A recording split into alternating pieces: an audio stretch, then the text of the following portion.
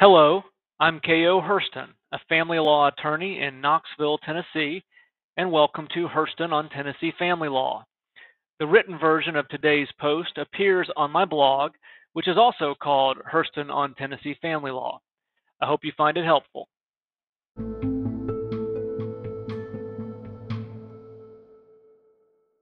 Facts: for the first 18 months of child's life, she and mother lived with maternal grandmother and her husband, grandparents. Mother and child lived with father in Alaska for a few years but visited grandparents in Tennessee for extended periods.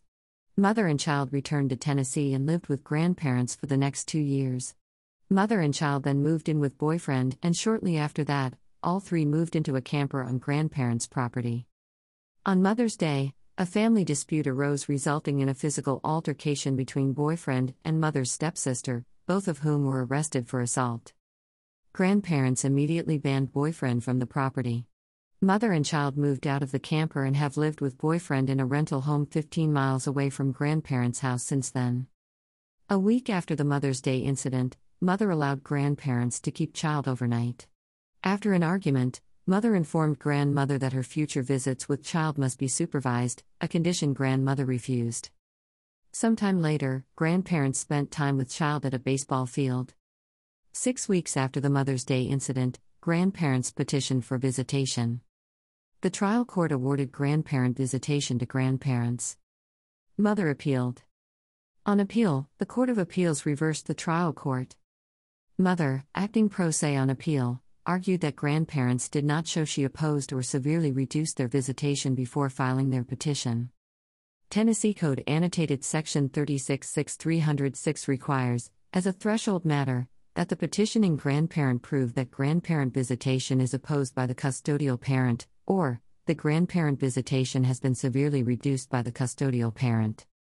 Unlike divorcing or unmarried parents who may agree that visitation is appropriate but disagree about the details of a visitation schedule, a petitioner relying on Tennessee's grandparent visitation statute must show that the custodial parent denied or severely reduced grandparent visitation.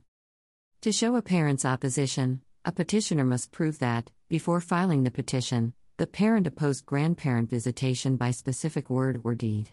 Thus, the grandparent visitation statute cannot be used by grandparents who think they should have more or different visitation absent a finding that the parents actually or effectively oppose the visitation. Reasonable limitations on grandparent visitation cannot be considered opposition to visitation. To show a severe reduction in visitation, a petitioner must show the visitation has been reduced to either no contact or token visitation. Token visitation is that which, under the circumstances, constitutes nothing more than perfunctory visitation or visitation of such an infrequent nature or of such short duration as to establish merely minimal or insubstantial contact with the child. The court found grandparents did not meet their burden to show parental opposition. Greater than TE grandparent visitation statute is not even implicated unless the grandparent can establish that visitation was opposed or severely reduced by the custodial parent before the petition for grandparent visitation was filed. Greater than TE trial court found 1. The presence of substantial harm to the child based on the cessation of the relationship between child and grandparents, and 2. That grandparent visitation was in the best interest of child.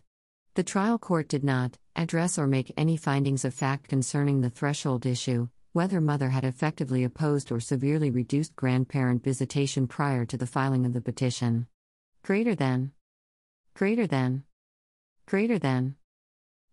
having reviewed the record, we find no evidence to support a finding that mother effectively opposed or severely reduced grandparents' visitation with child prior to the filing of the petition. The only evidence of opposition to or reduction in visitation was mother's statement to grandmother that future visits would need to be supervised. However, reasonable limitations on grandparent visitation cannot be considered opposition to visitation. Mother's fundamental right to control the care and custody of child includes the right to reasonably restrict visitation when appropriate. Mother testified regarding concerns of alleged use of corporal punishment by grandparents, and the Mother's Day incident of familial violence. In light of these circumstances, the evidence preponderates against a finding that mother's insistence on supervised visitation constitutes opposition to or severe reduction of, visitation in the context of the statutory scheme. Because the court found that grandparents did not establish that mother opposed or severely reduced their visitation before they filed their petition, the trial court's judgment was reversed. The petition for grandparent visitation was dismissed. In re Trinity p. Tennessee Court of Appeals, Middle Section, December 8, 2021. If you found this helpful, please share it using the buttons below.